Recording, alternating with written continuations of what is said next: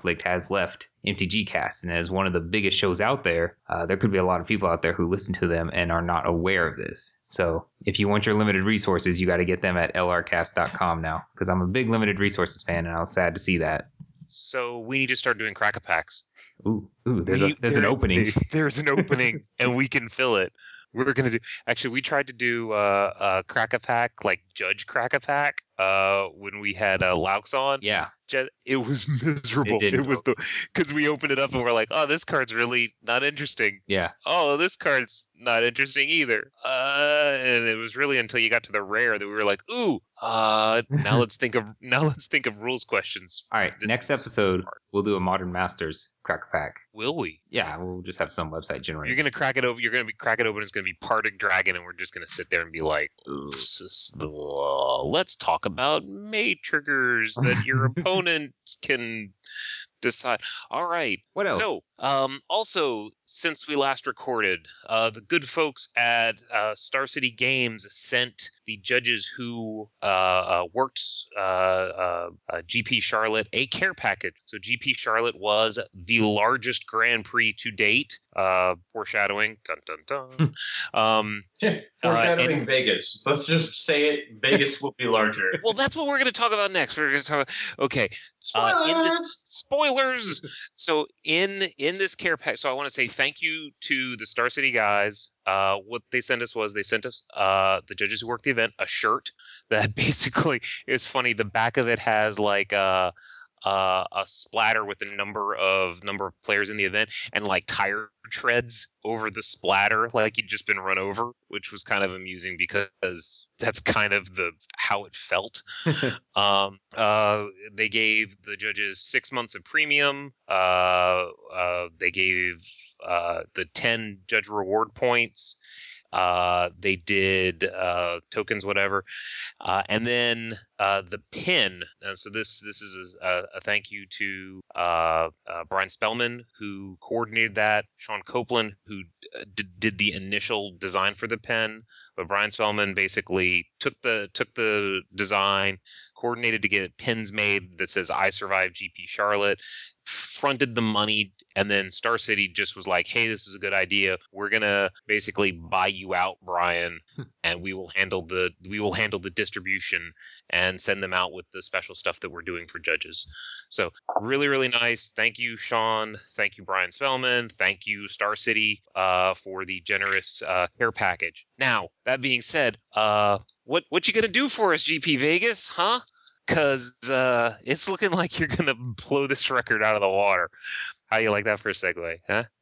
It is. I feel like you just continued talking about the same thing. You didn't really segue into something new. I'm segueing into something new. Okay, so as of yesterday, and yesterday was the June the 3rd, 1,200 people had pre-registered for GP Vegas, and we're still like 3 I forgot. out. Let me go make that 1201 right now. I said approximately. I think it's going to be capped out at 1,400. Calling it right now. You are so high. So they sent out an email saying that they've added some stuff to the Friday schedule. They need more judges on Friday. So if you applied and were accepted to the event, send an email through Judge Apps. If you weren't accepted, I don't know if they're accepting outside solicitations, because there's something like 120-ish judges not on staff, but they have like various waves of like, here's 8 judges, and if we reach like 2,700, then these 8 judges get activated, and if we hit 2,900, then these 8 judges get activated, and if we hit 31,000, then all the judges are activated in the whole world. I like saying all 4,000 of us. Like they're robots that you press a button and they charge up. Well, you activate them, yeah. and then after you activate them, you like Voltron them together into super judges, and it's pretty sweet. Like, is this a new thing you're going to see as players at the Grand Prix in Vegas? Is Voltron judges? It's the solution. I kind of was having like the Borg alcoves. Yeah, exactly. That's exactly what I was. Also cool. You call a judge, they come out of the wall. Or they just pop out. They just crawl out from under the table. They were there the whole time. They were there the whole time. All right. Yeah, and they have a single consciousness. They know whether or not you've gotten warnings in the past. Exactly. That would actually be really bad. Like if you make a judge call and then the judge just comes up and the little Borg tentacle thing like shoots out of their wrist and just gets you in the neck. And then the judge is like, oh, okay, well, here's your ruling because I just downloaded everything. By the way, would you like to take an L1 test now? Yes, I would like to take an L1 test. I think you don't fully understand how the Borg assimilate things, but let's dive into. They don't drain their memories. Hold on, CJ. Yes. Please enlighten us. How do the Borg assimilate things? The Borg assimilate things where they're going to be GP Vegas. They put tubes into your neck, and it puts the Borg what do they call them, nanites or whatever, into your bloodstream, which then assimilates your body slowly over time. It's Well, not starting that with slowly. you wanting to become a level 1 judge. That's how the assimilation process starts. Yeah, but you don't get all their memories immediately. It takes a little while to become Well, assimilated. the little nanites run up the tube and grab hold of the memories and run back down the tube. Come on. That's not how that Come works. on, man. All right, can we get into our main on. topic? You know, when Wait. The they Borg retconned- isn't our main topic. No, next Hold on. episode. when they did the Star Trek movie last year and like No. the Romulan guy came back and changed the timeline, I'm talking about new Borg. I'm talking about retconned Borg. They have little dudes in the tubes that run up. But Borg traveled back in time in First Contact, so they existed during Star Trek Enterprise time, which means the Borg that we know now exists at the same time. So like that, the Borg's timeline has not been changed because they're in the Yes. Delta Quadrant. All right. Please stop talking. M14 rules changes. Let's talk about them. Speaking of continuity changes, This is going to retcon a bunch of cards, actually. But I know, really. so I have a couple I'd like to talk about when we get there, but I know we're not doing that first. So let's. Would you say Star Trek Into Darkness retconned Star Trek history? spoilers. So that's, Hey, I didn't that's not say that- even cool. What? That's hilarious. No, because they anybody who hasn't seen it doesn't know yet. Correct. Like me, Brian. We need to talk about rules changes. Okay. We cannot keep doing this. Why do we get off on such tangent for things that start Right. with star? All right. For those of people living under a rock, Matt Tabak announced last weekish that there are going to be rules changes coming when M14 is released. When is that? July 13th. What does that mean? Everything we're about to talk about does not apply until July 13th. Up until July 13th, please keep playing how you're playing right now. But once July- M14 comes out, what? So how's that going to affect the pre-release? As I understand it, it's in effect for the pre-release. Should be. When's their Okay, pre-release? so it's actually for the pre-release, not for the release. Because you said it was with the M14 release. I just Oh, want to clarify. I'm you sorry. gotta think- Yeah. The stuff like like the indestructible stuff. I mean, that kind of has to be right because the cards are gonna say, this card is indestructible. Yeah. No, See, I it's get just pre-errata. I get what you're saying, Jess. Yeah, I meant to say the pre-release, not the release. Okay, I just don't want anybody listening to be confused Yeah. about where it is, and I actually didn't know for sure. So Yeah, I just looked up the date of the pre-release, which is July 3rd. If you open an Oracle of Moldiah and an Explore, Hey, no, we'll get there. oh, So let's talk about the first change, which I think is kind of the most boring one, but it's kind of interesting for judges. Is so the way sideboarding exists today, or your deck exists today, is you have to have at least 60 cards in your deck, and then in your sideboard you have to have exactly 0 or 15 cards for constructed. for constructed. Or constructed. The change they're going to make is that now your sideboard can be anywhere from 0 up to 15 cards. So you could have a 13 card sideboard if you wanted. And on top of that, you no longer need to sideboard 1 for 1. So that brings sideboarding in constructed in line with sideboarding in limited, where in limited you could have a 40 card deck and you could sideboard into a 43 card deck if you wanted to, if you were a bad player. In constructed, now you can do the exact same bad play. You can be bad and constructed too. So if you wanted to, you could have you could submit a 60 card deck with a 15 card sideboard, and then in game 2 you could have a 63 card deck and 12 card sideboard.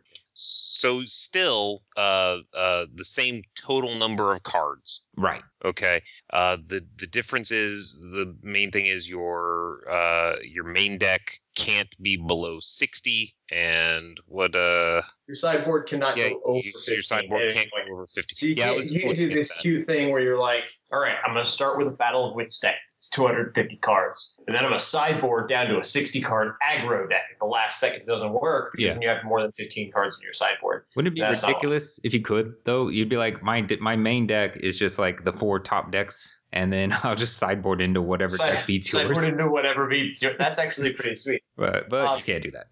Nope. So it's a funny story about this, actually. I've run a couple of competitive events since this announcement, competitive constructed events. And at each one I've announced, you may have heard about some rules changes.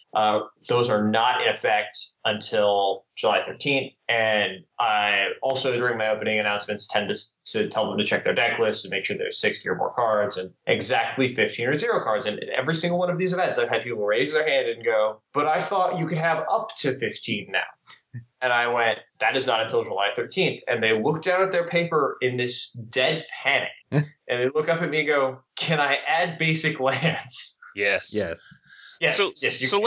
So let's talk about deck checks in a post July 13th world. Okay. Okay, so when you're checking lists now, okay, well let's talk about two things that this does. Is right now, if you're checking lists and you find a player with a 13 card or a 14 card sideboard, okay, right now they're getting a deck list problem. They're getting a game loss.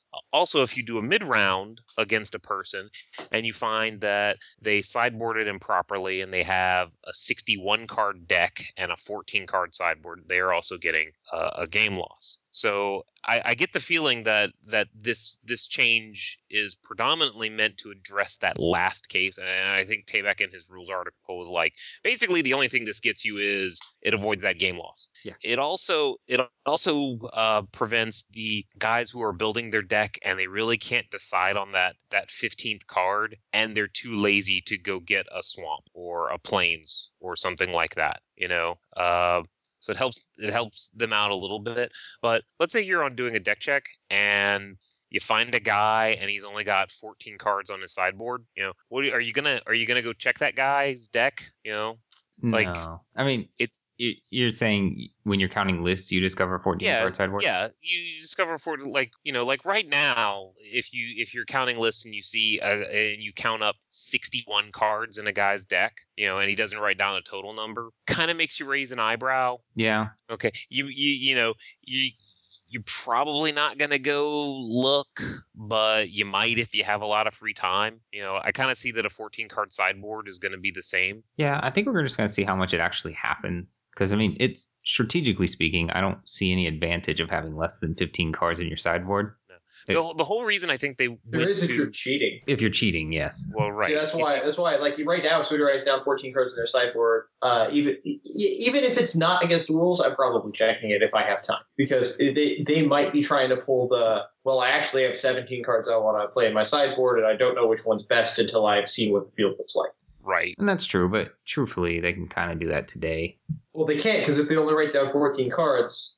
Right, but if they write down 15 cards and you just don't happen to randomly deck check them, they get away with it. Yeah, okay. Right. So it's the potential for advantage is kind of the same in the sense that you weren't going to know unless you got them in a random deck check, which is why, boys and girls, we try and do random deck checks for at least 10% of the field. Yeah. Every event. Yeah. At least. And it should be more than that. Unless you're severely understaffed, there's no reason you can't hit significantly more than that. Right. Normally, I think we try and shoot for somewhere between like 18 to 20% is what we shoot for. Yeah. But so that's it. Now, what this does not protect you from, it does not protect you from forgetting to de-sideboard or presenting a 61 card deck and a 14 card sideboard in game one. This does not protect you from a 16 card deck list problem for a 16 card sideboard. It does not protect you from presenting a 59 card deck, any of that stuff. Right. Okay. And really, I think the allowing the 14 or 12 or whatever is just the consequence of, hey, you now don't have to sideboard 1 for 1. What that means is my sideboard is now, if I go 60-15, I go 61-14. That means the rules have to allow me to have a 14 card sideboard. Yeah, that makes sense. And I can understand the reasoning there to want to make it in line with limited. Yeah. Now, one other thing that's going to happen, at least I think initially, is going to be Judge. I'd like to confirm he only has a 12-card sideboard. Yeah. So we're handling that. I think you're handling that. If this isn't game one, I think you're handling that with, I can't do that, right? Like, if it isn't game one, they might have sideboarded in more cards, and you can't give them that information. You can always count your opponent's sideboard. Absolutely. But you don't know whether they started with 13 cards or they boarded up. But you're supposed to present your sideboard when you present the deck, so maybe I'm missing your point. That, but I know. So I present my sideboard for game one. You don't count it. Okay, I just put it out there to stack. Okay. For game two, you count it and you go, how come there are only 12 cards here? You don't know if I started with a 12-card sideboard or if I boarded up to 63, and now I just have a 12-card sideboard. So we're probably going to have to wait until if policy comes out. Like if I can count your deck when I pile shuffle, okay, right. Or when I get your deck to cut it, I can see like, oh, he's running 60 cards or he's running 63 cards or something like that, and you can count the person's sideboard. And so he's running 63 cards and he has 5 cards in his sideboard. Okay, so that means he was having a total of 68 cards between his main deck and his sideboard. Hey, maybe he misregistered something because it's a non-standard number. Maybe he's fishing at the worst. So how do you handle that? If an opponent wants to confirm that, how do you handle it? I have a feeling that we're going to be getting those calls. I would like to see how policy is going to be updated to address this.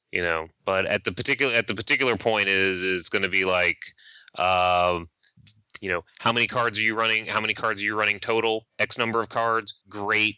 Play on. If I don't come back, then everything's fine. Right. All right. I think we will leave that at that.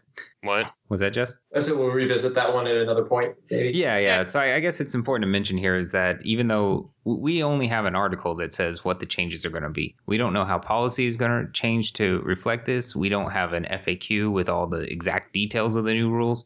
But that being said, we have enough information out there to go ahead and have this show safely. So we're speculating on how policy is going to address it. Yeah. All right. Up next. This is the change. I think we even talked about it, the possibility of it on last episode. Yes. So we look like Nostradamus here. But indestructible will now be a keyword. Dun dun dun. What does that mean? It means that cards that say today creatures you control are indestructible until end of turn will say creatures you control gain indestructible until end of turn. And that's it. No more changes. The main difference here is that turn and burn, if you were to turn and burn a creature that has no +1/+1 counters or other continuous effects, and that creature is indestructible, after the change, it will kill that creature. There are several situations right now where you can give things indestructibility sort of in a way where turn and burn doesn't kill it. And I'm not going to go into detail with that because after the change, it won't matter. Yeah, and I think that's fine. Say you had a spell that said target creature gets indestructible and flying, right? Under the current rules, you turn and burn it. It's going to lose flying because that's an ability, but it would actually continue to be indestructible. But after the changes, it would lose both things because both things are abilities. So this functionally changes how a bunch of cards work. Like interactions will be different now. Because you can now remove the indestructible ability. Right. Okay. What's funny about this and why this this change is a good thing, okay, is because trying to explain how indestructible works is one of those things that you can just sit there and try and explain it. And the L1 or the person, he just doesn't get it. It's like, but what do you mean? It's I should be able to remove it. I don't get the difference between gains and is. Yeah. It has to do with, honestly, if they don't have their layers memorized, it's very difficult to explain it. If they do have their layers memorized, it's actually not that hard to explain. Some people just, there's this aha moment where it just clicks. And what I'm kind of alluding to is even Wizards screwed this up, okay? If you remember this card called Dark Depths. I do. Okay, has the ability, hey, it's seen play in some formats occasionally. Has on it the text on the card. Okay, this is not the Oracle text. This is the printed text on the card. Has the ability when Dark Depths has no ice counters on it, sacrifice it. If you do, put an indestructible legendary 2020 black avatar creature token with flying named Merit Lage into play. Okay, it's a mouthful. Put an indestructible legendary 2020 black avatar creature token with flying named Merit Lage into play. Okay, in that ability, the Merit Lage token does not actually have, in that wording, does not have the ability, I am indestructible. It just is indestructible. But on the token that they gave out, that they printed and gave out at the Cold Snap pre-release, is the Merit Lage token. It is a legendary creature. It is an avatar. It is 2020, and it has 2 abilities. Flying and Merit Lage is indestructible. So it actually has, you can turn and burn, or just that right there. The token, what's printed on the token, could in essence be turn and burn, but the ability that created what the token represents couldn't be. Right. So they errated Dark Depths to match the printed token. So they actually changed turn and burn, they changed Dark Depths to give the creature the ability, this creature is indestructible. But after They screwed up. Yeah, after M14, there will be no difference. Right. After M14, they got it right. You know, maybe they're changing this rule because they just can't live with the shame of having made that mistake all them years ago. I think they're changing it just because a lot of players didn't understand it. And They're retconning. So they're just moving it back. It's retcon. All right. Oh, it also means like cards like Darksteel Mirror will only have like one word on them. When they used to say Darksteel Mirror is indestructible, now they'll just say indestructible, and that's exciting. Hey, let's go to the next change, which is not a change at all. Everywhere where cards said blah blah blah is unblockable, they will now say can't be blocked. Why did they do this? A few reasons. First off, to make it very clear that unblockable is not an ability. So everything we just said about indestructible definitely does not apply to unblockable. The second thing is it brings it in line with other cards. Like if you look at that, I don't remember his name, but it says he can't be blocked except by rogues, right? He doesn't say he's unblockable except by rogues. It just brings the wording of unblockable in line with all other cards that can't be blocked by whatever. And this is, I believe, the only change that no one has complained about. Yeah, so it's because it's actually functionally not different. Yeah, it's not functional. I'm sure somewhere in the bowels of Reddit, someone has fussed about this, but I haven't seen it. I like this change just for consistency's sake and to be very clear that it's not an ability. Although people always, even though they didn't understand indestructible, unblockable seems a lot more intuitive, right? It seems intuitive to me that if I say creatures are unblockable this turn and then I play a creature later, that creature will also be unblockable. Yeah, because it doesn't seem but this turn isn't the way it is. Like if I have a Glaring Spotlight, when you activate the ability, it says creatures you control are indestructible until end of turn, I believe. Actually, let me look that up just to make sure I'm reading it correctly. But it says unblockable. That's what I meant. Unblockable. Okay. Sorry. But you can hear me typing because all right. So creatures you control gain hexproof until end of turn and are unblockable this turn. So the problem is that in this situation, it's confusing because if I play another guy, he is unblockable, but he does not have hexproof. Sure. And this is still the case. They didn't change that. It's right. Still this weird thing where if I activate my Glaring Spotlight and then I play a guy with haste, he's unblockable, but he doesn't have hexproof.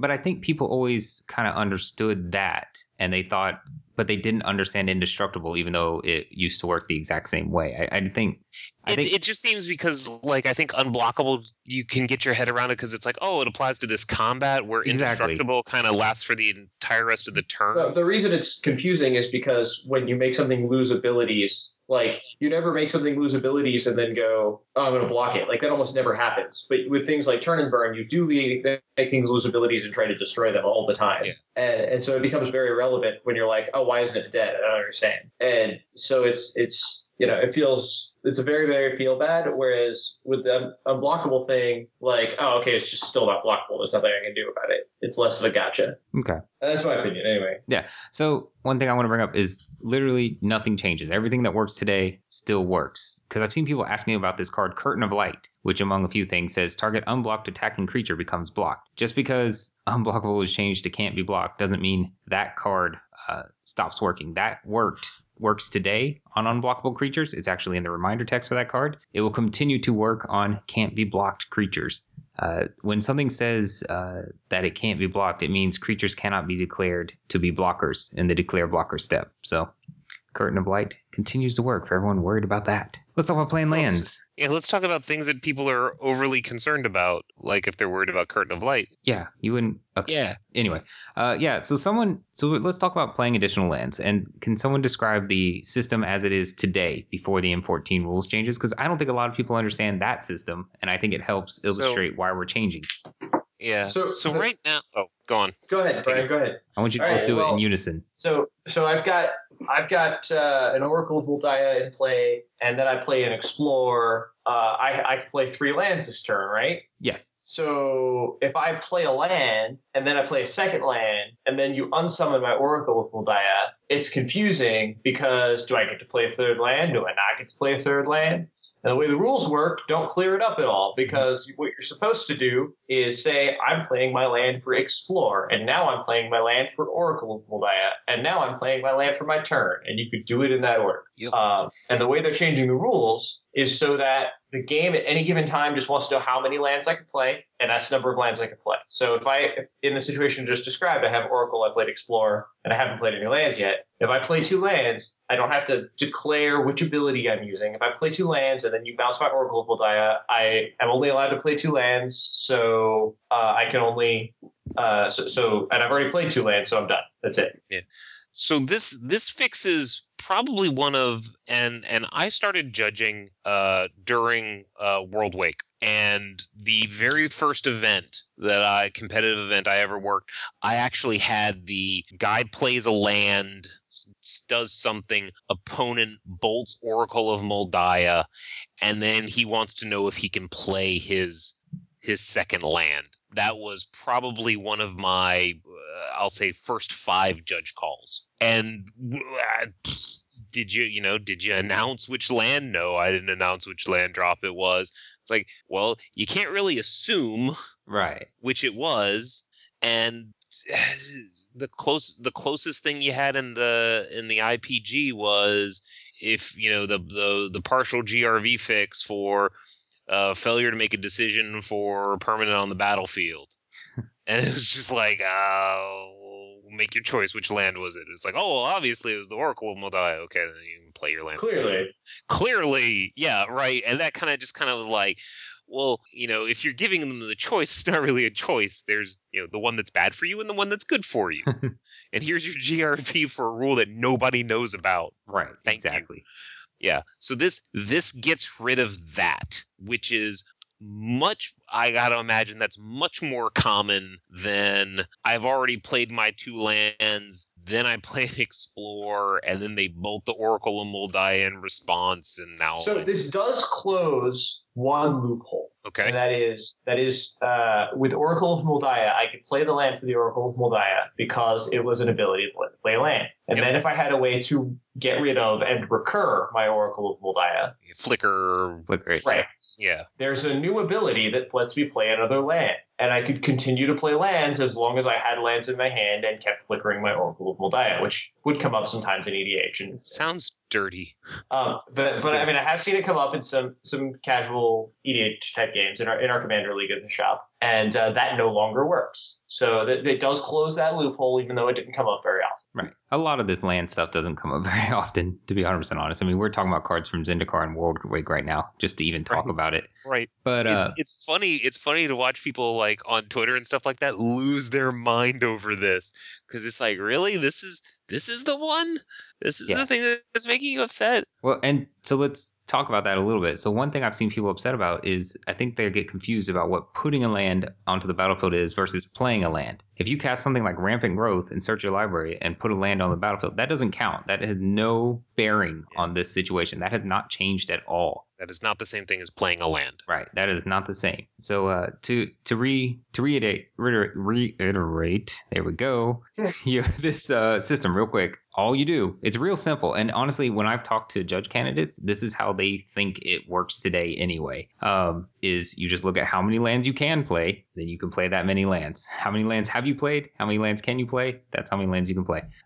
Is it, in my opinion, a little bit awkward for the whole, the situation Jess brought up where I play a land for the turn, I have Oracle out, I cast Explore, or let's say I play a land for the turn, I have Oracle out. I play 2 lands total, and then someone kills Oracle and I play Explore. I can't play another land. That's a little awkward, but how often is that even going to come up? Yeah, that's you gotta start jumping through some hoops. Yeah, that's a lot. Like if you play and you're playing the what if game, but what if? What if? But what if? Because if you just play at this point, I think that while it probably will come up at some point, is going to come up less frequently than rules nobody knows about. Yes, that we had before. I agree. I'm actually a big fan of this change. I think even though it will never come up. You don't get your GRV for not announcing which land drop you're using.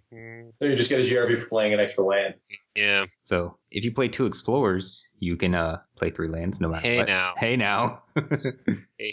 Hey, that's a sensitive subject. Okay, Brian, let's talk about let's just clarify that. That we didn't change what happens when you play 2 Explorers, just for the record. Right. That's the exact same. Nothing's changed there because Explorer lets you. So that's I get to play 4 land when I cast 2 Explorers, right? No, let's No? not be confusing. If you play 2 explorers, you can play 3 lands. Okay, Yes. Okay.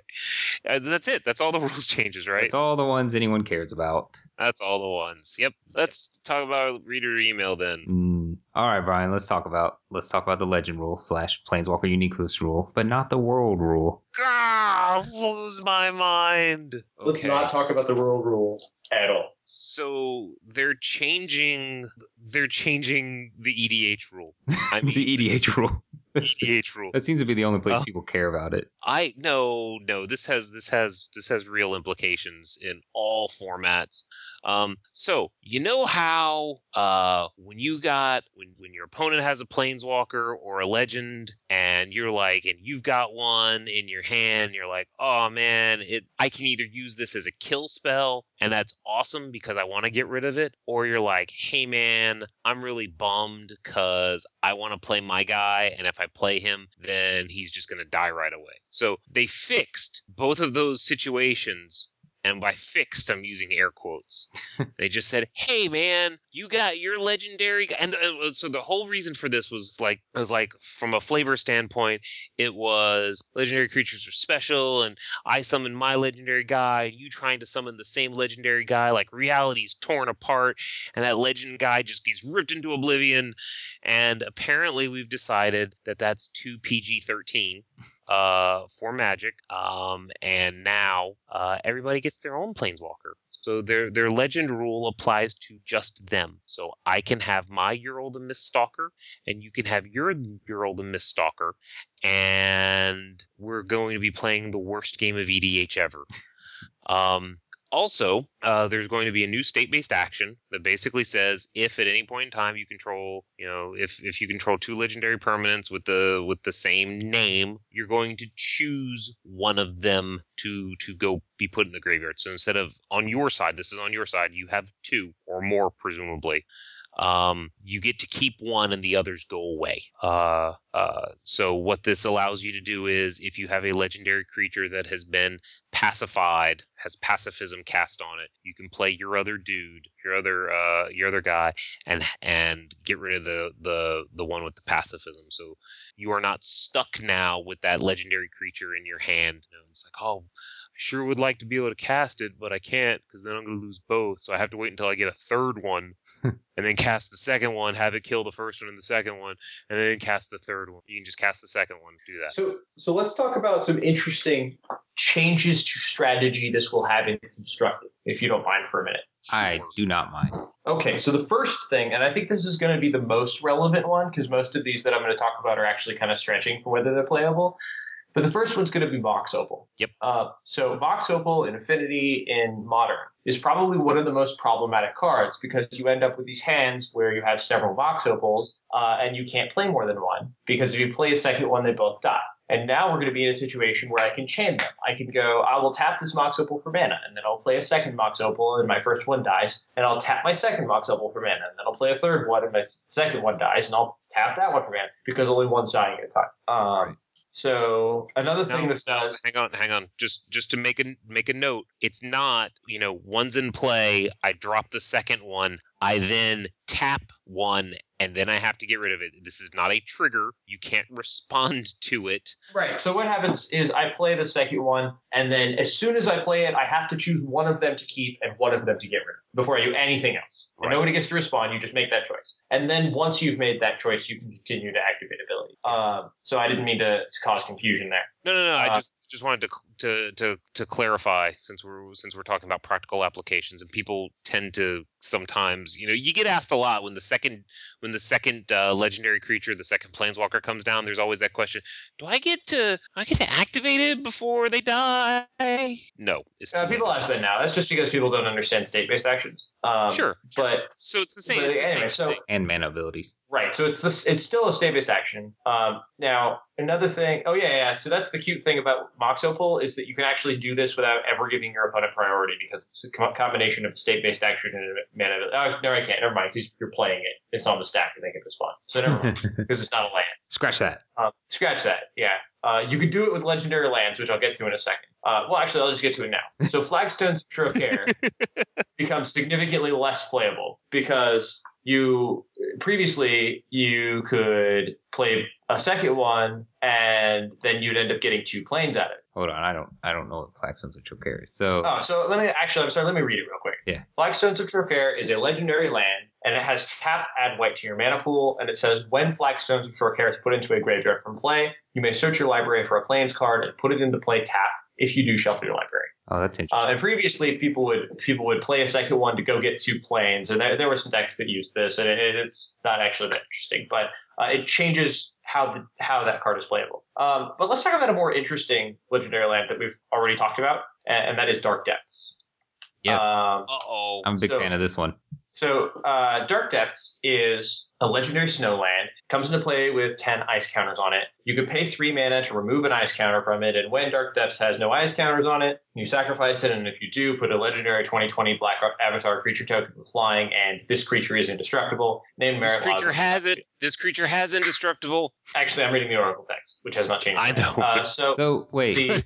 So after the it important thing about this, after it turns into a creature, would you say it's snow land anymore? that's no land. Yeah. Okay. Anyway, Continue. that joke was legendary. So here's what's interesting about this. Now I could theoretically play the bad. second, You need to and go the in first one timeout. would die, or the second one would die, whichever I chose. But here's where it gets fun. What if I use Thespian Stage to copy my Dark Depths? So if I use Thespian Stage to copy my Dark Depths, I can choose to have the original Dark Depths go to the graveyard because I have 2 copies of Dark Depths in play. And then my Thespian Stage is Dark Depths that doesn't have any counters on it. Uh-oh. And I can immediately get my indestructible legendary guy right away. So that's a way more interesting legendary land shenanigan. And then the other one that I find fun is a card from Worldwake that has seen occasional constructed play, but not really very much, called Tuk Tuk the Explorer. Ooh. Yes, Tuk Tuk. So Tuk Tuk the Explorer is a 3 mana red legendary goblin with haste. And when he is put into a graveyard from the battlefield, you put a legendary 5/5 colorless goblin golem artifact creature token named Tuk Tuk the Return onto the battlefield. Yes, Tuk Tuk the Returned. So what's really funny about this is previously, under the current rules, if I have a Tuk Tuk the Explorer in play and I play a second Tuk Tuk the Explorer, they both die because of state-based actions, and then a golem will come into play named Tuk Tuk the Returned, and then another golem will come into play, and then they will both die due to state-based actions because they're both legendary and have the same name. Now, if I play a Tuk Tuk the Explorer when I already have a Tuk Tuk the Explorer, I choose one of them to die to give me an awesome 5/5 golem creature token. That's pretty sweet. Okay, CJ, Yes. I need you to do this for the opening of the show. I just need you to splice together just going Tuk Tuk Tuk Tuk Tuk Tuk Tuk Tuk Tuk Tuk Tuk. I need you to cut all those and splice them all together and have that be the opening of the show. We'll see what happens. Tuk Tuk Tuk Tuk Tuk Tuk Tuk Tuk Tuk Tuk Tuk Tuk Tuk. Quiet speculation. Tuk Tuk Tuk Tuk. Oh man, that ad really is going to ruin the oomph of the opening thing. Okay, so that's pretty sweet though. The Tuk Tuk. I'd love to see Tuk Tuk being used. All right. So just because we didn't make it very clear, so like Jess says, it's fine for me to have a Tuk Tuk and you have a Tuk Tuk, and we can both have our own individual Tuk Tuk, the Explorer, whatever the regular version of him is. By the same token, I can have Jace the Mind Sculptor, and Jess can have Jace Architect of Thought. That's fine. Jace Bellerin, you had one job. One job. And after these changes, you could have Jace Bellerin down, and you could be like, I'm tired of this Jace Bellerin. I'm going to play Jace the Mind Sculptor, because he's better. So you'll get to choose which one you want to lose, probably Jace Bellerin, and you get to keep your Jace the Mind Sculptor. You get to use your Jace Bellerin too. Yeah, that's the other thing. You can use the Jace Bellerin and then also use the Jace the Mind Sculptor. Or if you had the same Planeswalker in your hand twice, you could play one, use them, then play the other one, kill the first one, and you get to use the new one too, because they're brand new. Like with Sarkhan Vol, right? Like if you have him like leveled up and you can use his ultimate, get all them dragon tokens and lay another Sarkhan Vol. Wait, he'd probably die anyway. You can actually do that anyway because whatever. Nobody plays Sarkhan Vol anyway. Yeah, I know. I'm a casual kitchen table land. Tuck. So I actually think if they unban Bitter Blossom, Sarkhan Vol will see play in Jund decks. Okay. in Modern. In that you can make your tokens significantly better. That or Sorin. Actually, probably Sorin now because we have one of those. Anyway, never mind. That's not what our podcast is about. So a few last things, like Clone no longer is a destroy target opponent's legendary creature. No, but you do get to copy. I mean, you get it. Yeah, you get one, and that's pretty sweet in my opinion. So it's still there's still some value. That reminds me of one last functional change. I'm sorry. Go for it. Is Olivia Voldaren. If I control Olivia Voldaren and you control Olivia Voldaren, this is now okay after July 13th. But what this means is that one of our Olivias can take control of the other one and just kill it. Mm-hmm. And that's pretty sweet. So you can kill your opponent's Olivia.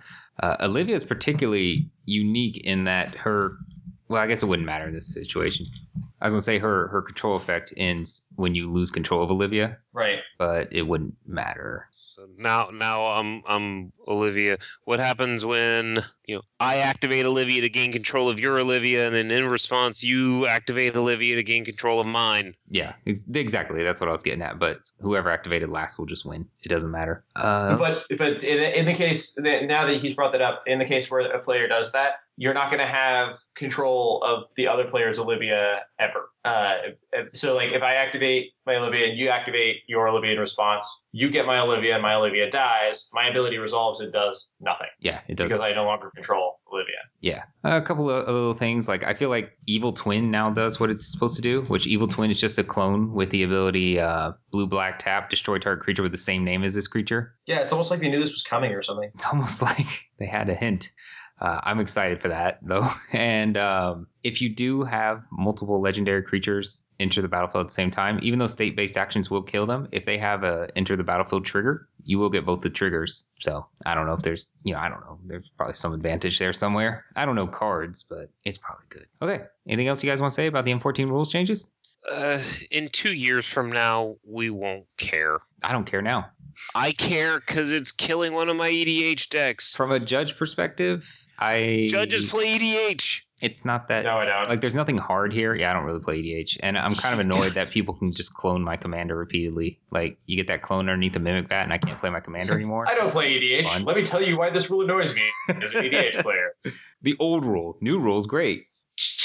You guys. I don't think this is likely to encourage me to play EDH, but I do think it is a good rules change.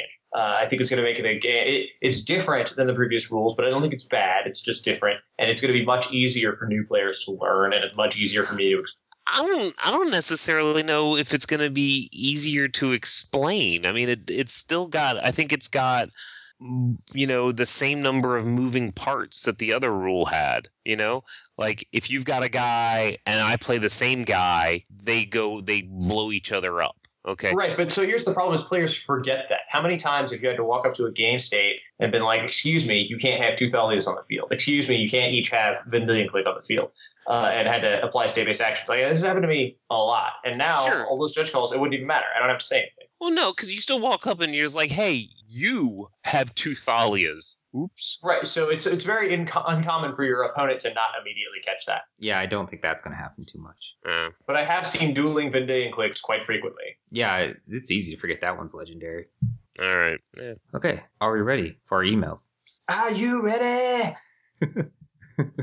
Wow, that's a lot of emails. We have a lot of emails, particularly because last episode we did not read all of our emails because it was a long episode. So I hope. Oh, wait, actually, we answered some of these, and we just didn't move them out of the folder. No, we never read. No, I guarantee we did not. Didn't we discuss? Guarantees it. Guarantee. The one we're about to talk about, we discussed for like 30 minutes off air. So now we're going to discuss it for 5 minutes on air. Are you ready? I am ready. I don't think Brian believes me. No. If you heard this question last episode, send us an email. Now I'm reading the questions around it, and it's like, I don't even know anymore.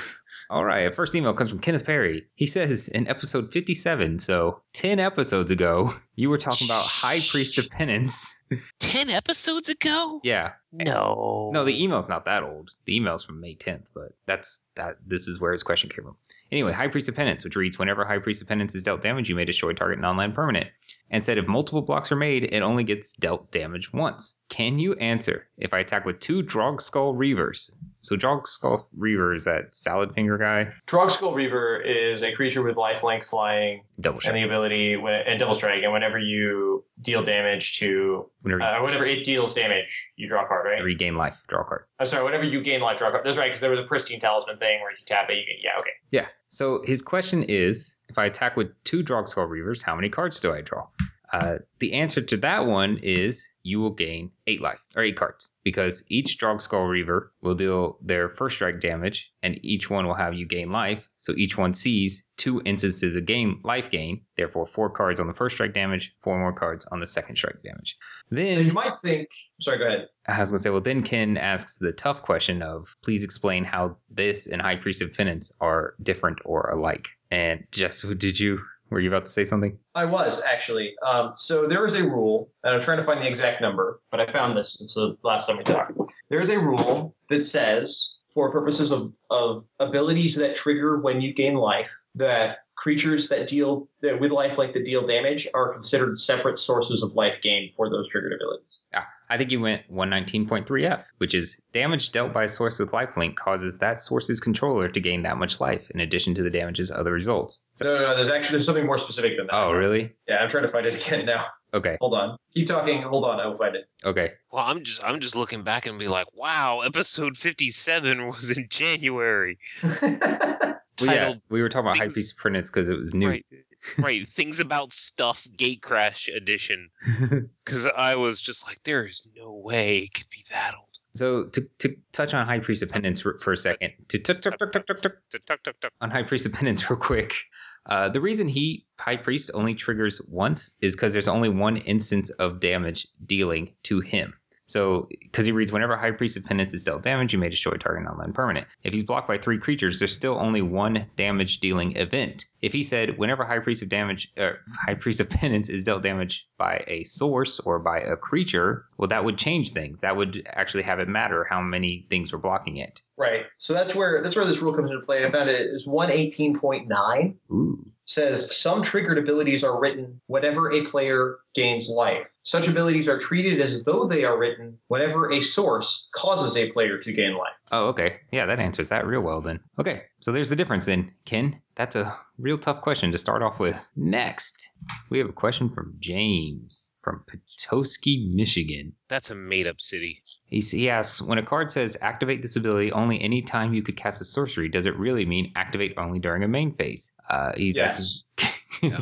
Okay. Done. Move on. No, wait, there's more. He wants to know, can he use the ability in response to something? So he has an example. He says, for example, if my bear cub is targeted by a Doomblade and I use Birthing Pod, which has the restriction of activate this ability only anytime you could cast a sorcery. GRB. In response to search for a new creature before Doomblade resolves. Can he use the Birthing Pod in response?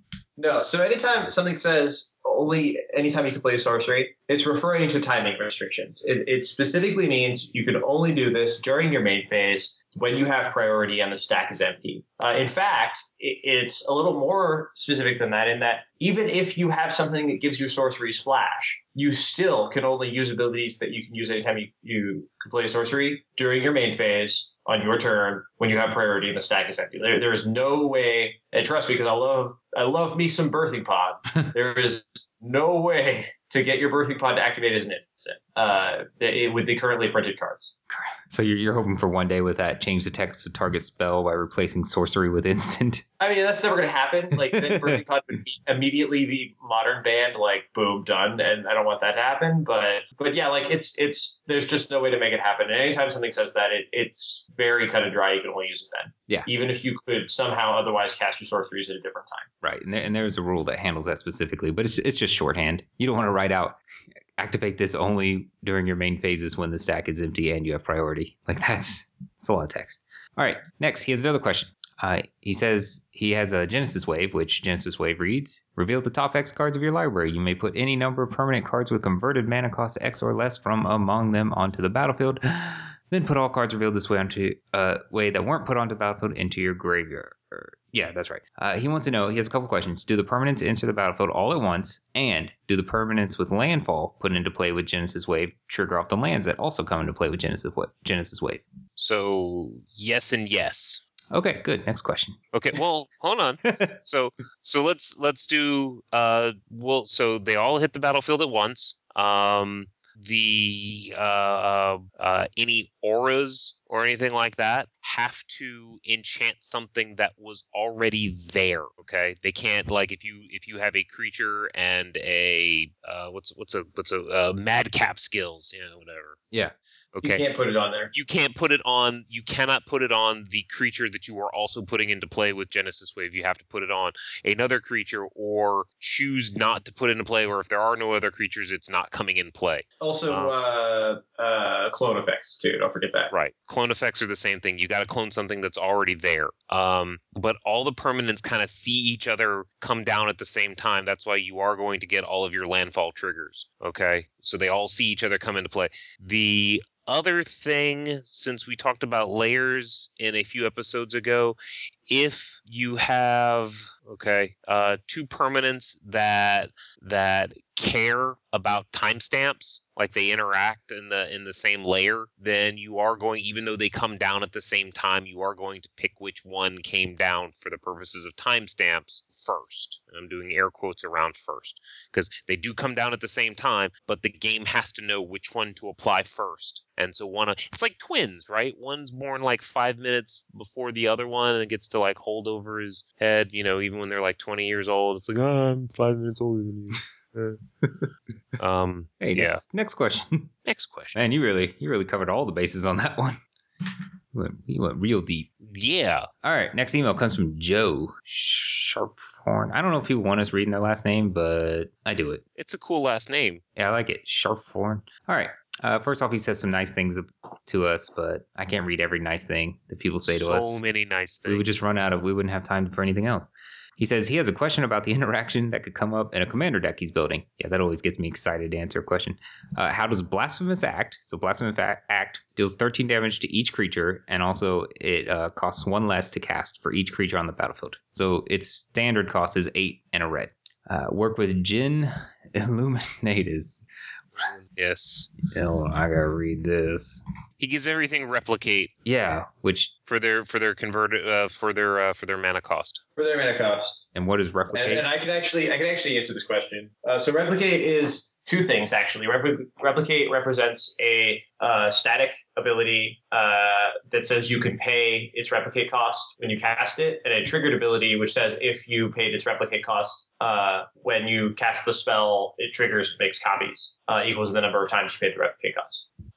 So in this case, Blasphemous Act costs 1 less for every creature, but that doesn't actually change its mana cost. It changes what you have to pay. It doesn't change what Blasphemous Act's mana cost is. So when you replicate it, that's actually before you even determine the cost of a spell with any effects. That's the second step. After you put it on the stack, the second thing you do is you choose modes and whether or not you're paying costs like replicate. And so you're going to have to pay the full cost for every replicated Blasphemous Act. Do you? I hear silence, so maybe I'm totally wrong, but I'm pretty sure that works that way. I'd have to look up replicate. That's not what Brian said. What did you say? Sorry, I was reading the next one. Well, no, it's because apparently I disagreed with you, Brian. Okay, so I said, let's see, you figure out the total cost of the spell, which if replicated is going to be, if you replicate twice, is 24 RRR. Then you apply the cost reduction of Blasphemous Act, reducing the cost by 16 in your example, meaning 8 RRR. Are 16 creatures in play? Yeah. Yeah, he says if there's 16 creatures in play, how much would it cost to cast Blasphemous Act and replicate it once or twice? So basically, since the cost is, and I'm doing this from memory, it's 8R? Yeah, 8R. Okay, so if you're gonna replicate it once, then you're paying 16 RR. Okay. Oh, so sorry, that's an additional cost. Then you figure out the cost reduction from Blasphemous Act, which if there's 16 creatures in play, that's going to reduce the cost by 16 generic mana. So you're just going to get RR. Okay. Does that mesh with what you said, Jess? So, you just didn't know that. No. So I missed the part where there were 16 creatures in play, but I should have included the what if there. So yeah, basically what I was trying to say was that it doesn't reduce it once for each creature for each replicate. Oh, okay. And I thought he was asking if I cast it and replicate it once and there's 1 creature in play, does it cost 2 less? Yeah. So and it does not. replicate like kicker is an additional cost. So we do all additional costs. We add up all cost additions first, and then we do cost reductions. And it works like every other card similar. Ugh, I don't even want to read this next one. So if there's 24 creatures in play, you can replicate it twice for RRR, and you do 39 points of damage to everything. Boom. Boom. Seems pretty good. Boom. Okay, all right. Next one from Nicholas Childress, I guess. Yeah. In I'm just going to read Ohio. my answer. I'm just going to read my Just gonna answer. read that what I you wrote. up. Okay, then I'm just going to read what I wrote because I don't want to put any more brain power into figuring this out on the fly I'm again. just going to read the email and you read what you wrote. Okay. We could have a robot do this for us. I just want to say that I love your show and I've learned a lot from listening and hope you can settle this for me. I have an artifact deck that uses cards like Ensnaring Bridge and Portcullis to stop attacks until I set up the win. I win by then playing Titania's Song, and I'll read all these cards in a second. I win by then playing Titania's Song to turn all my artifacts into creatures and then swing. My question comes into account when I play Titania's Song. It states that all artifacts become creatures with power and toughness equal to its converted mana cost. They also lose all abilities. Portcullis says that if it leaves play, all creatures removed by it return to the battlefield under their owner's control. My opponent says that Portcullis loses all abilities. The creatures return, but I feel that they would remain removed until Portcullis actually leaves play. Oh, Portcullis is weird. It has a not standard wording today. Let me read Portcullis's actual wording. Whenever a creature enters the battlefield, if there are 2 or more other creatures on the battlefield, exile that creature. Return that card to the battlefield under its owner's control when Portcullis leaves the battlefield. And when you say actual wording, you mean Oracle text? Yes. And Not what the I actual mean wording is, written on the card. You mean, okay. I mean Oracle text. And what I mean is that is one big ability. It's not like Oblivion Ring where it's 2 abilities, 2 triggered abilities. You're just answering my question then, right? Probably. Anyway. Yeah, that's just... Hey, but speaking of M14, there's that worm that has wording similar to Portcullis. Portcullis. Portcullis. I called it Portcullis that time, like pig. It's like Portcullis. Portcullis. It's a real word. It's not made up. I started off saying it right, but near the end, I just lost it. Okay. It sounds like some sort of animal, like a porcupine and a Edward Cullen hybrid vampire porcupine. So anyway, Brian, read your answer. What? I was okay. So Portcullis. Porcupine. Okay, so it's an interesting card. We've gotten used to cards like Oblivion Ring and Detention Sphere and Angel of Serenity with their leave the battlefield triggers. Okay, which at just a quick glance, Portcullis. I'm gonna have to. Please say it right. Portcullis. I don't even know if I can say it right anymore. You can at the start, but you lose it. Portcullis. Portcullis. Damn it, CJ. Again, like CJ was saying, it's all one. Portcullis has a single ability. I can't say it right anymore. I lost it. Okay, so there isn't whenever Portcullis leaves the battlefield, a separate trigger that you can respond to that trigger. You can play games like you can with Detention Sphere, Oblivion Ring, stuff like that.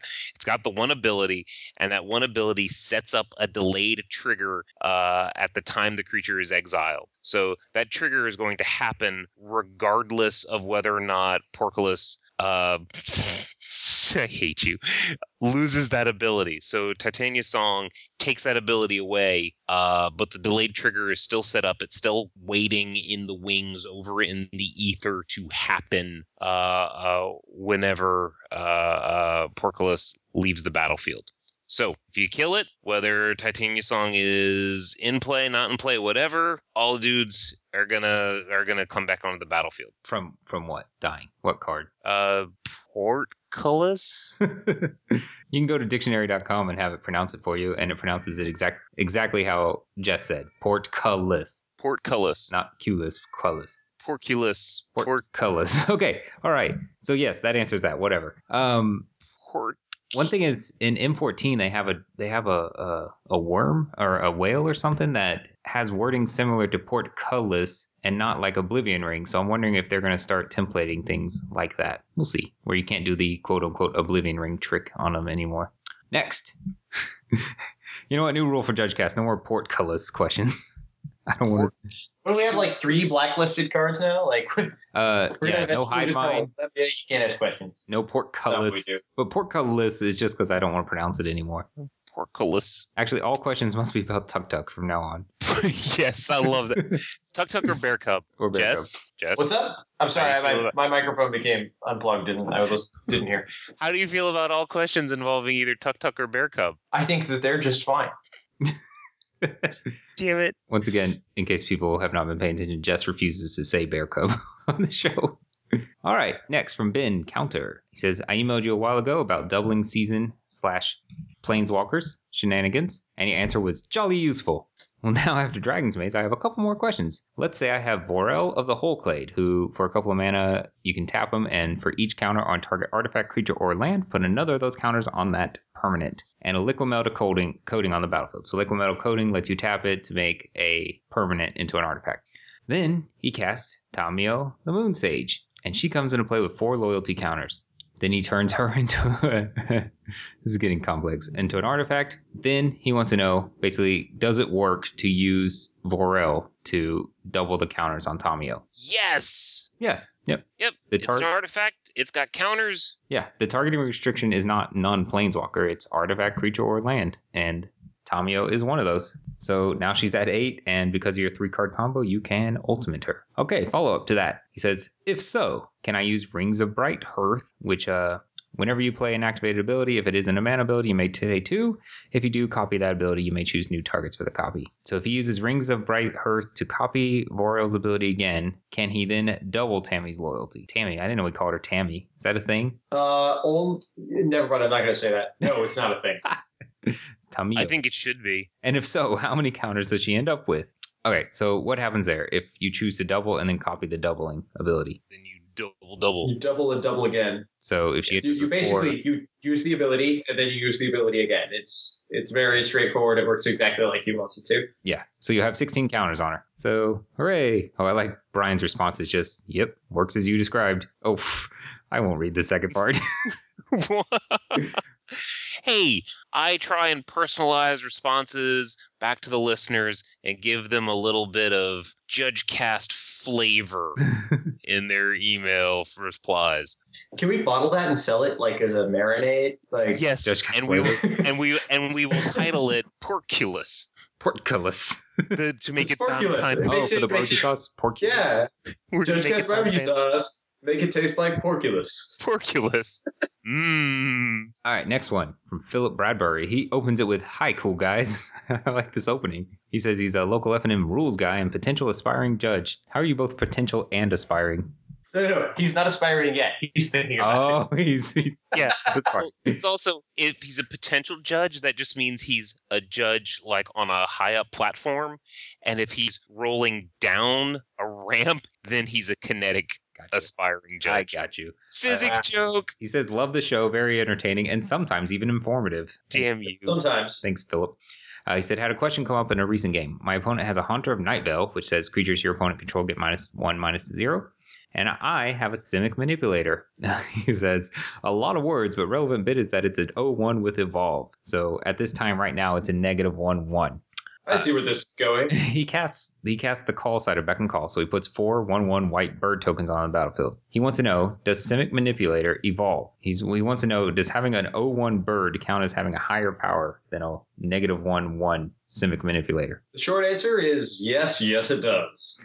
Yeah. So a little bit of confusion comes from how negative numbers work in Magic, but when it comes to comparisons about power, they work just how they work in the real world. Yep. Yep.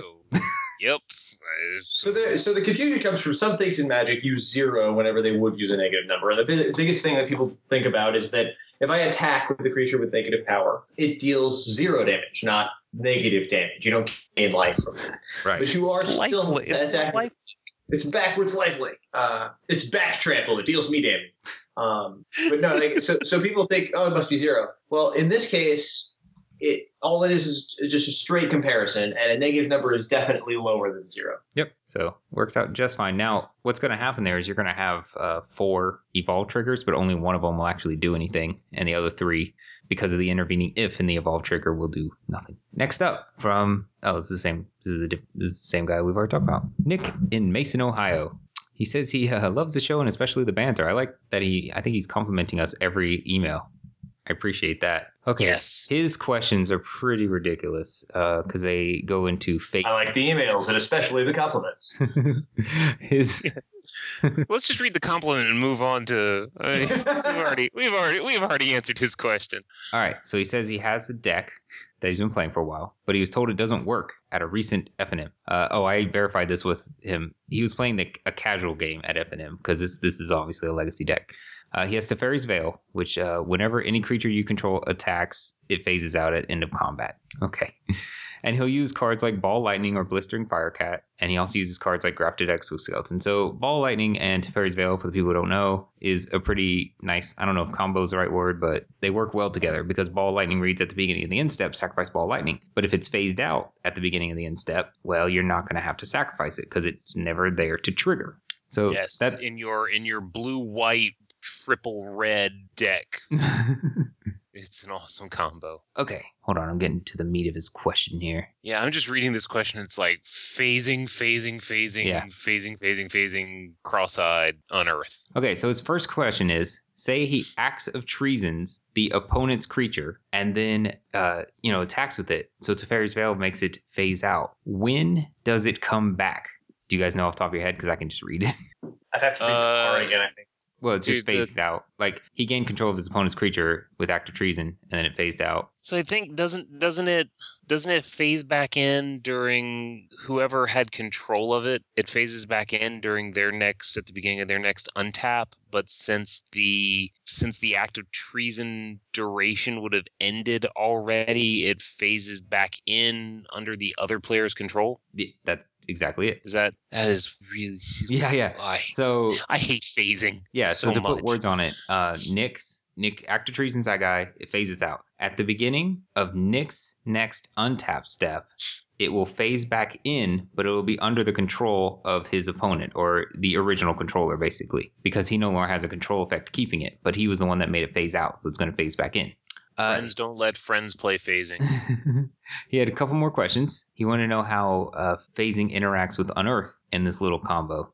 And the answer is, so part of Unearth, when you unearth a creature, is that it has a trigger on it. And it says exile that creature at the beginning of the next end step.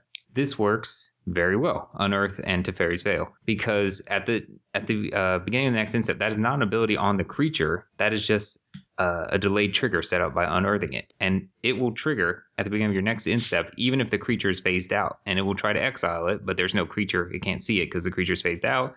And so you get to keep your unearthed creature forever. Now, because of the way Unearth work, it's kind of like a flashback. If that creature dies, there's still a replacement effect that'll make it go to exile instead of anywhere. But you'll never have to worry about that exile trigger again. And finally, so Grafted Exoskeleton is a card. It says equip creature gets +2/+2 and has infect. And whenever Grafted Exoskeleton becomes unattached from a permanent, sacrifice that permanent. He likes to equip that to a creature and then have the creature phase out once again due to Teferi's Veil. He had an opponent that told him that when the exoskeleton indirectly phases out with the creature that's phasing out, the exoskeleton becomes unequipped. Is that true? No. It is not true. Yeah. So for people who don't know, if you have a bear cub with Grafted Exoskeleton on it and you make the bear cub phase out, everything attached to it phases out with it. So equipment and auras will phase out with it, but they never become unattached or anything like that. They will phase back in. All right. Attached. Here's one for you. Great. I got a bear cub equipped with Grafted Exoskeleton, and I phase out the Grafted Exoskeleton. Why would this ever matter? Shh. I know there is a rule that specifically handles whether or not something remains attached, but Correct. I don't. It's not considered unattached for there's a rule that says no. I was going to say, but I don't remember which way it goes. Jess, are you saying that bear cubs equipped with Grafted Exoskeletons and the Grafted Exoskeletons being phased out is never going to happen in a tournament setting? Basically, I would agree with that. Now, if we made it modern legal and called it the Runeclaw Bears, it's no. Veil's not modern legal. Crap. Phasing isn't modern legal. Shh. Well, that's why I was like Teferi's Veil. Crap. I don't know, man. They haven't spoiled all of Modern Masters yet. Yes, they have. Yeah. They actually have. All right, next. Yeah, what are your thoughtsies about that? That's pretty good, actually. Is Thoughtseize in this? No, it's not. People are upset Which means it's which means they're gonna lose their mind when it's a judge foil. It's either a judge foil or it's a reprint in like M14 or Theros. Yeah, they're gonna lose their mind if it's a judge foil. It's like, oh, the judges get all the, Zhao Din the one eye. Such expensive judge foil. Oh my god. Yeah. Hey, we have another one from Nick. Nick is sending us fun questions. Once again, he says, "Love the show. I've been listening." We get a little bit more of Nick's history every email. I enjoy it. He says, "I've been listening starting with episode 1 since I found it about 2 weeks ago. Wow! And just finished the Judge Conference series from September 2011. So before we did the show." He's not even. He probably doesn't even know that we're the hosts. That's correct. He doesn't. There's no way he does. He says, "I'll catch up someday as I've been listening to at least 2 episodes a day." But if he's at the judge conferences, then he hasn't caught up to us. I know. It's just, who are these people replying to my emails? Exactly. This is awesome. He says, "In that time, you have answered my emailed questions about Titania's song, Portcullis, and Teferi's Veil. You guys are awesome. Now on to the questions." He's never heard us actually talk about his answers. Yeah. So basically, he wants to know what happens. I'm not going to read this whole thing. He wants to know what happens when you have 2 possibility storms out. Nicholas, I hate you. Nicholas, I love you. I hate you, Nicholas. Could you guys be more creepy? Just wondering. He's not gonna hear this until 2014. Come bleed with us, Nicholas. All right, take it back. 2 Don't be possibility more storms. creepy. Wow. Bantercast. 2 possibility storms. Someone tell me. Oh, possibility storm. You exile the card and then you get to look through or flip cards off the top of your deck so you cast 1, and then you flip cards again until you cast 1. Yeah, and you get them both. You get them both. Yeah, you get to cast 2 spells. Casting the spell is not conditional on actually exiling the card, so it doesn't matter. I'll let the listeners read Possibility Storm on their own time. Ain't nobody got time for that. Nobody got time for that. Next up, a question from Not Nick. This is from Adam from Asheville. He says, "Love the podcast, guys. I've been listening for a long time and you can listen to all the archived episodes from the beginning. Wow, you people. I have to say, I like the way you 3 do the show." Oh, I like this. "I like the way you 3 do the show the best over the other hosts in the past. Keep it up." Ding. Ding. Ding. Deal with that, Ricky, Sean. Jose. That's right. Why do cards like Act of Treason and Zealous Conscripts give the stolen creature haste? There's no reason to read the rest of what he has there. Yeah. So basically, the reason you give him haste is because a creature has what's informally called summoning sickness, which means it can't attack and can't use abilities that have the tap symbol. So it's summoning sick, unless it has started the turn on your side. Okay, or as active player, it starts the turn on your side. So since most of this stuff, most of these things are, instants and sorceries and that kind of things, they're going to happen somewhere in the middle of the turn. So if you stole the creature and it didn't have haste, you can't attack with it because it is summoning sick. It's kind of woozy. Yeah. And that's also why a lot of those abilities also untap the creature too, because if gaining control of it and giving it haste, if it's tapped, is also kind of a downer. It'd be weird if they just printed just one card that just didn't give it haste. I think there's like one card. There's like a few cards that don't actually untap. I think. Yeah. That give you control of it, but don't untap it. But anyway. I'll look that up. I'll look that up offline. I'll answer this next one. He says, "I know you can redirect damage from a burn spell to hit a planeswalker. My question is, can you do the same with other effects that specifically cause loss of life and not damage?" So a thing about, if I lightning bolt Brian to the face, then it does 3 damage to him. And that 3 damage has a result of 3 loss of life. If I lightning bolt Jace, that 3 damage has the result of the loss of 3 loyalty counters. The whole point of this is a planeswalker does not have life, and they cannot have loss of life. So if something says target player loses 3 life, I cannot redirect that to a planeswalker because it is not damage. It is loss of life. It is a different thing. This final question is for Jess, because he's the final question that Adam sent us is for Jess because he's a modern master. If I counter my opponent's Grape Shot, does he still get the Storm copies? And if so, is it possible to counter those copies? Well, short answer, yes and yes. We've had a lot of that today. So yes, you can counter Grape Shot if he casts it. But when he casts it, before you can respond, the Storm trigger will go on the stack. And that trigger is what will create all of the copies. So whether or not you counter the spell, that trigger is still going to resolve and take care of the copies. Now, your second question is basically, is there anything I can do to stop that? And yes, you can. I think you could even do it in Modern, since we're talking about Modern. Let me make sure that card is Modern legal. Hold on. Yes. Okay. So Trick Bind. Oh.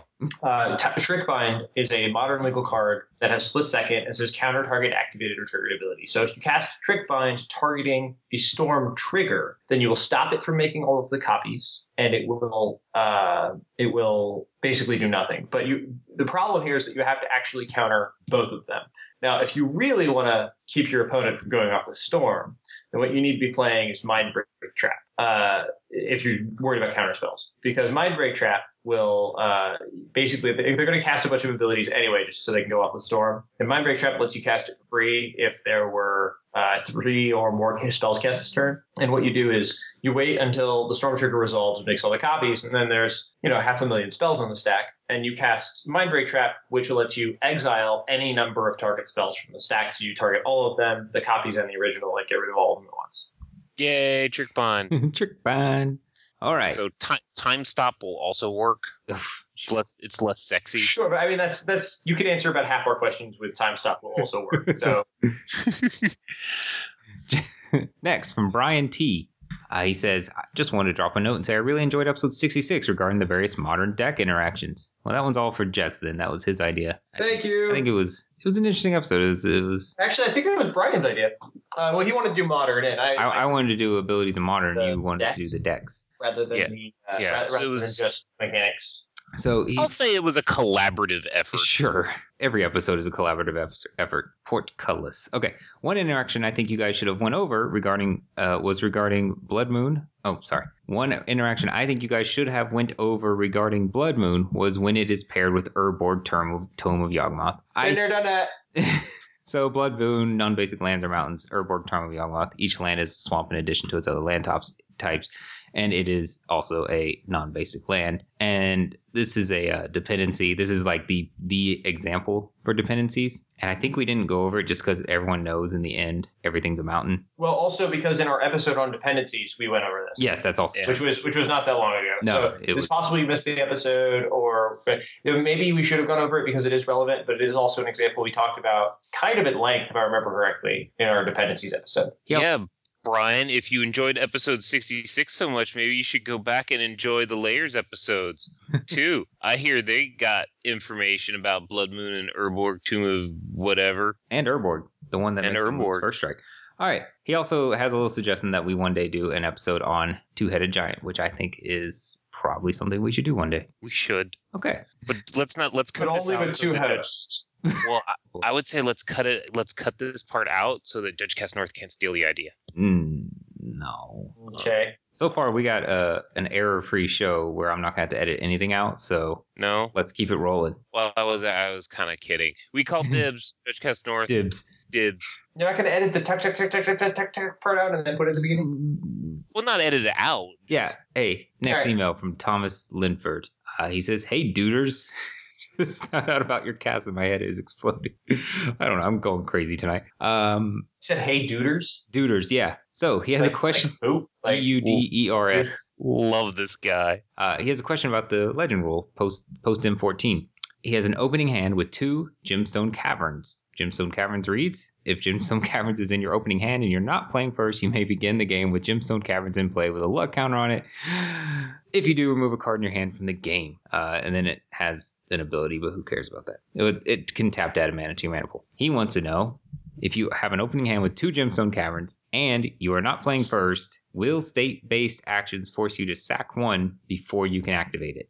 Yes. Yes, we already talked about that. Yes, but this is actually kind of funny because you're starting the game with them and you make it all the way through your untap, which is really near instantaneous, and then you get to your upkeep and then they both go, or they may. You make it through an because you're not going first. You make it through an untap, but they get blowed up during upkeep. Yeah, the first upkeep. All right, so Duder, how this works is your Gemstone homies stay and play Please don't ever say that again. They Please say it every time. ride the wave He won't- untapped all the He way won't say through. bear cub. He won't say bear cub, but he'll say duders. Gemstone homies.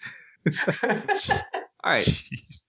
This next one's not really a question, but I thought it was a nice story, and we have this terrible policy of reading everything everyone emails us. So, next one's from Eric Crump. He says, "Hello, fellow judges. I just want to take a few minutes and thank you for the podcast. I passed my L1 test yesterday, and your podcast played a large role in it. Somehow." He didn't write the word somehow. I added that. He says, "I came into Magic from a poker background. I was an online grinder before Black Friday took that away. I needed another outlet, and since a lot of Magic players went to poker, I decided to go the other way. Like in poker, I dug into Magic, and I've been pretty consumed by it. I found your podcast when I was trying to gobble up all the information I could. Since I started playing just before Innistrad, I never considered judging to be an option for me. There are so many old cards and stuff that I didn't know about that it seemed too daunting of a task. The more I listened to your show, though, the more I gained some confidence. I began to realize that all I really had to do was read the card, know the rules, and I could figure out any situation. Well, mostly. Since I also have a background in teaching and as a mentor, I finally decided to pull the trigger and explore Magic from the judging side. I'm still super competitive and want to smash tournaments, but being a judge also fulfills the other side of me. It is rewarding to help others at my local game store and to assist the other PTQ grinders with rules interactions to give them more ammunition. I think it also gives the players some comfort to have an older person they can turn to and have confidence in to assist them. I'm glad to provide this role. Thanks again for the show content and for opening this opportunity up for me." Aw, Eric. Oh. I mean, he didn't call us duders or anything, but he said fellow judges. I think that's nice. Yeah, well, he passed his L1 test the day before, so yeah, fellow judges. Yeah, no, that's fantastic. I like hearing emails like this. I like getting emails like this. You know, it always it warms my heart. I'll use that expression. To hear like, hey, you guys helped us. You helped me make L1. You helped me do this. You helped me do that. Mhm. Love it.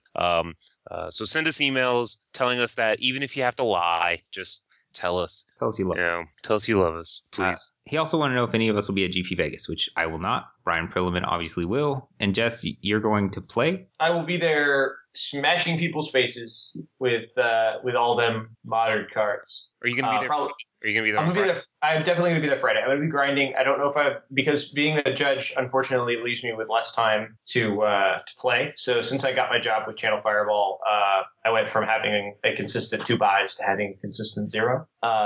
And so I'm going to be grinding on Friday. I don't know yet if I'm going to be playing in the M13 draft grinders because I expect those to be pretty soft, or if I'm going to be playing in the modern grinders. Probably modern, honestly. But I'll be there. Sweet. That is sweet. Well, I will try and say hello to you on Friday evening before things Please do. get crazy. Can you well, please when you wear get into town, give me a call when you get into town. wear your stormtrooper uniform so I'll be able to identify Yes, you. please do that. I'm good. What? In Just the helmet. Just the helmet. the please. helmet. No, you don't actually have to wear the neck down part of the uniform. I don't actually have that anymore. For those that are listening, Can't see your picture on Skype right you now. can't see my Skype profile picture. For Halloween in 2009, I went as a stormtrooper, and a really pretty good costume. It wasn't amazing, but it was all right. And so that's my picture. Actually, that was a great Halloween because it was a group of us that went as stormtroopers, and one stormtrooper is like, whatever, but a group of stormtroopers is actually kind of intimidating. Kind of awesome. All right, let's do our last email, and then we're finally caught up on emails. Yay. From Andrew Parnell. I feel like, by the way, we've been getting more emails, so we might have to not read every email in the future. We'll see. I think we might have to turn it into every few weeks having like an email episode. Yeah, maybe something like that. I think that'd actually be fine. Which people really like the emails. Like that's a lot of people will say that's their favorite part of the show. So, and not just the part where we try to explain something. Do they really? I've heard that quite a few times. Anyway, If this is the favorite part of the show, send us an email. send us an email. From Andrew Parnell, he says, "Hey guys, thanks for continuously putting out a great podcast. Quick question that I have had different responses on. If I play Progenitor Mimic, which is that new bro, he's a clone, but he also retains the ability of, at the beginning of your upkeep, if this creature isn't a token, put a token onto the battlefield that's a copy of that creature. So basically he clones something and he keeps putting a token out that is that thing. By the way, he has some interactions with M14 rules once those go in effect, cloning a legendary creature and then getting a new one every turn. Anyway, but in this case, he has a Progenitor Mimic copying an activated Dimir key rune. What does he get? And what will the copy get? The copies that the trigger makes. Okay. So first off, I think I told him that in future emails he needs to give us more praise. Yes. Because we read these things on the air. We expect more from you. Which he said. He did promise that the next time he'll double up on it. He's gonna start thinking of compliments now, so he's ready. Excellent. Okay, so we talked about this in the layers episode. The normal example that everyone uses is Mirror Weave and an animated Mutavault, but it's basically the same thing. When you copy a creature, you basically get a copy of the card. Okay, and in this particular case, I have an artifact that has an animate effect on top of it. So when you copy that creature, okay, it is a creature, but what you're copying is the card underneath the animation effect. So you are getting a unanimated key rune that has the Progenitor Mimic ability that allows you to put a token copy of itself during each upkeep. So you're just going to be able to barf out key runes. Now you can animate it and make those into creatures and swing with them if you want. Right, but your Progenitor Mimic, when it enters, will be an unanimated Dimir key rune. Right. I have a question. Does it have Summoning Sickness? Can I tap it for mana? It's not a creature, dude. Oh, okay. So yes and yes. Yes, right. It was like your response was like, is there a trick then? No. I mean, because it was a clone. You know, if you clone an animated key rune, it was a creature on the stack. You know, I don't know. It was just a follow-up question. Okay, it's no big deal. Summoning Sickness is not a copyable characteristic. Well, no, it does have Summoning Sickness, but it doesn't matter because it's not a creature. Okay, all right. We used to do that and it drive my dog crazy when I had a dog. Okay, yes. If you want to send us an email, you can email us at judgecast@gmail.com. You can also feel free to follow us on Twitter at twitter.com/judgecast or like us on Facebook at facebook.com/judgecast. Did I do that right? I think I did. I think I got it. Additionally, you could visit our website at judgecast.com. Judgecast. Tuckcast. Tuckcast. All right, you guys have anything else you want to add before we sign this bad boy off? No, sir. Lock it, ship it. Okay, I'd like to thank everyone for listening. I would like to remind everyone that the M14 rules changes do not take effect until July 13th. I hope everyone has a good day. My name's Cedar Schrader. I keep it fair. I'm Jess Dunks. I keep it fun. I'm Brian Perlman. I keep it portculiar. That's right.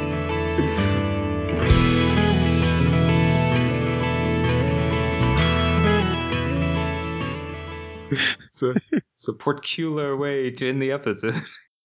Now we're on CJ's call because CJ didn't pick up Brian's call.